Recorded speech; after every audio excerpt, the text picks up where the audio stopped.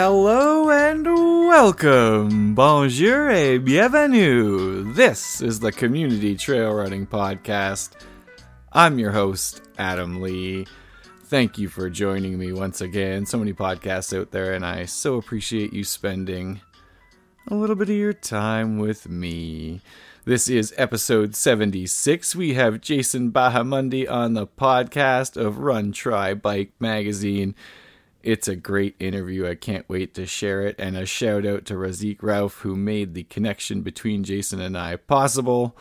And speaking of possible or impossible, you got to check out the podcast artwork for this episode. Jason's eating an Impossible Whopper, and I just absolutely love the photo, and I absolutely love the food game while running. Too funny. Can totally relate. We'll get to that interview after just our little bit of housekeeping. The film festival is coming, of course. There is a giveaway right now with Root Arrows on Instagram. Rosalind Braun and her father of Root Arrows there. They're giving away 2 tickets to any of my shows in Vancouver, Edmonton, Calgary, or Canmore. All you need to do is get on there and comment about some route marking from runs you've done in the past. I'll link it in the show notes. Make sure to enter before it's too late. And if you want to just go ahead and buy your tickets, of course, Vancouver, those tickets are on sale already. We've got big news coming soon about the show. Edmonton, shout out to all of you who bought out our early bird tickets in just over 3 days. Thank you so much. The support is incredible. Just wow. Crow's Nest Pass, you're on sale already as well. Get those online through the links. Calgary and Canmore, you will come on as soon as we can get to them. And thank you all for sharing the podcast as much as you have. Last week's episode has been downloaded more than 300 times already. And that's because so many of you shared it across all the platforms. Thank you so much for the support. Please do the same for this latest episode with Jason. Let's get to it. Today's guest is the owner of Run, Try, Bike Mag, Jason Bahamundi. Jason is a trail runner himself, someone who loves to compete, but also loves the way that trail running makes his soul feel. Jason, thanks for coming on. Hey, Adam, thanks for having me on, man. I really appreciate your time. I appreciate yours as well. I'm excited to talk about you and the magazine, the publication. Before we get into it, quick shout out to Razik Rauf. He told us to link up, and I'm so glad that he did. So thank you, Raz. Dude is awesome. Isn't he? Yes, absolutely the best. But we're not talking to him today. We're talking to you, Jason. Tell us about you, a little bit about yourself and your life as a trail runner, how you got into it.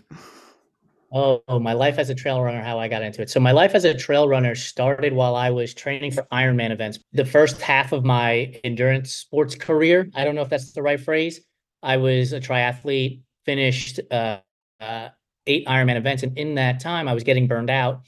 Couple of buddies of mine were like, hey, I'm going to do this 100-mile race in the Pacific Northwest. And I was like, yeah, have fun with that. And as their training went along, they said to me, hey, we're going to be running 50 miles. I lived in Texas at the time at this Rocky Raccoon event. I was like, I could do that. I could run 50 miles. Well, that was all I needed. Once I got the taste of running in the woods, splashing in puddles, getting dirty, just feeling totally wiped out when you're done was everything. And then next thing you know, register for 100-mile race, register for 100-mile race, register for 100-mile race. And then the world just opened up and I was like, this is where I belong. It's a wonderful community, and that in itself is such a great feeling to feel like you belong somewhere, as though you felt you met your tribe, if you will. Clearly that feeling hooked you, because that has got a lot to do with what the magazine is. Tell us a little bit about Run, Try, Bike. Yeah, so about 3 years ago, I started this business, Run, Try, Bike, and the premise of it, the vision and mission, is to prove that there is a spot at the starting line for everybody and everybody. For those of you who don't know me, I am a Puerto Rican kid born in the Bronx, New York. So the idea of racing Ironman, running 100 miles, super far-fetched, would never have been an idea of mine. The major American sports, right? Baseball, basketball, football, sure. But these things didn't exist. But I got into them and I loved them.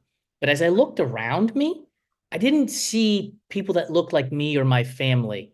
And I was like, there's something wrong about this. And so when I started talking to my family about it, they said to me, and I laugh about it to this day, they said, we don't do that stuff. And I'm like, who's this we? I'm doing it. Like, let's go, you know? And it was like under that idea that I wanted people to feel recognized in these sports. And so we launched the business, and we are the voice of the everyday athlete. We interview people like you are here with the podcast, and then we write stories about their journeys. And in some cases, you've got people overcoming alcohol, drug abuse. You've got people who are dealing with sexual abuse, people who are dealing with gender identity. We've got a story coming out of an athlete. She said, I don't have a story. I'm just a lady in the middle of the country who likes to run. And I'm like, that's a story. And so, I want people to feel like they are part of this community, that they are welcomed at the starting line, even if they don't see themselves there or see themselves as special.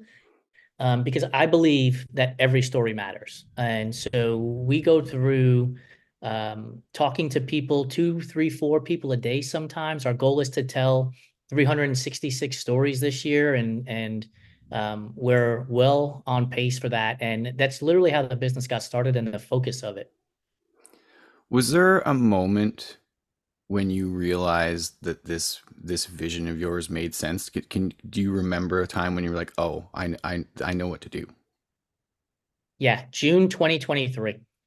I had been struggling with the business in terms of what is it that we want to do, because when I launched it, we wanted everyday athlete stories. But I also thought, well, we need to have tips on there, because that was the guiding light for a lot of other businesses out there. 5 ways to get faster on the bike, 10 ways to get stronger on the run. And like it was just competing with so much information, because it wasn't just typical business media publications, but you also had influencers talking about it and stuff. And it's just such a competition. And June of 2023, Lori, who's my girlfriend and a partner in the business, and Ohm, who is our other partner in the business, sat down and we were like, we need to lean into this idea of being the voice of the everyday athlete. And it changed overnight. We changed the headers on our LinkedIn pages, our Twitter accounts, our Instagram account. We changed everything to just literally say the voice of the everyday athlete. And then we started asking people. Instead of waiting for them to come to us, we went out after them. We said, your story matters. Tell us your story. And we put out a request every other day, right? And next thing you know, we saw this wave of momentum and our platform grow. And not to get businessy on you, but our goal last year was to grow 25%, and we grew 35%. It's Amazing. and it's because we keep telling people your story matters. You're the voice of the everyday athlete. Come and share it on the voice of the everyday athlete. And we've seen it just sort of just be contagious. Hey, I read John's story and I want to tell mine. Hey, I read Suzanne's story and I want to tell mine. And it's just been this amazing momentum. And so I can pinpoint it back to June of 2023, when we just sat down and we're like, we're going to lean into this hard, really hard. And that became everything. Well, it's funny because you said, "Oh, I don't want to get businessy on you." Yet I'm going to kind of lean into that part of it actually on you, because so you make that adjustment June 2023. You're going forward now. I also know from our previous conversation that you've got fire in the belly. You're a competitive guy. You had talked about, if we help one person, that's great. And you were like, poo-poo to that. I want to help everyone. Like I want to be out there and help a mass of people. So I think you've gotten into this, but how do you continue to keep that momentum going and find a way into more people's hearts? I'll expand on what you said earlier, right? I talk to people all the time. And they're like, well, if my story helps one person, it's everything to me. And I'm like, no, I want to help millions of people. I get that in order for me to help millions of people, I got to start with one. But if my vision is only one person, that's too small. I'm a big dreamer. Like, we're going to help millions of people. We're going to share this everywhere. And so that's our guiding light. How do we help millions of people? Well, in order to do that, we have to keep repeating who we are. I teach marketing at the collegiate level, and I always tell my students, like, think about Burger King or McDonald's or Nike. They don't necessarily need to be on TV, every other commercial, but they are. Why? Because they're repeating their message constantly. And so then when you're ready to buy a burger or a pair of shoes or whatever it is that you need to buy, you've already heard their message so many times. And so that's all we're doing. We're telling you that your story matters because it does. And then we're just repeating that over and over and over again. We share the subscription to our newsletter, the subscription page to our newsletter every other day on every other platform. And here's how I know it's working. Forget about the growth and the hockey stick on the platform side of it. We were asked at TRE, how many people do you have working for you? And I just started laughing. And I'm like, literally hands-on day-to-day operations, it's 2 people. I have Ohm, who's managing Facebook and Instagram and website stuff. And then you have me, who's on LinkedIn and Threads and Twitter and website stuff, right? We've split it so that we can be in all of these places and make it look like we've got 100 people working for us. But the commonality behind it all is we're telling the same thing over and over again. We're repeating our message. We are the voice of the everyday athlete, and your story matters. Come share it with us. You hear it enough times, you're like, my story does matter. I want to tell it to people. I want to share it. And next thing you know, we've got this momentum to the point that earlier this week, I could not stop laughing. I used to tell Owen, we need to be the influencer's influencer or the blogger's blog. And earlier this week, somebody reached out to us and said, hey, do you mind if I write some articles and stories for you about being an endurance athlete? Because they have another website for their business, but he's like, it doesn't fit in here. So can I write it for you instead?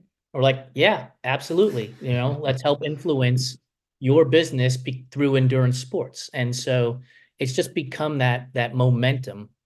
And I think people need to understand when you launch a business, you're literally starting with zero and you have to slowly build that momentum. There's no other way around it. Connections with people is what ultimately matters to you, and I know that. But what's been most rewarding then from this whole thing for you? When the person that I'm interviewing opens up to me.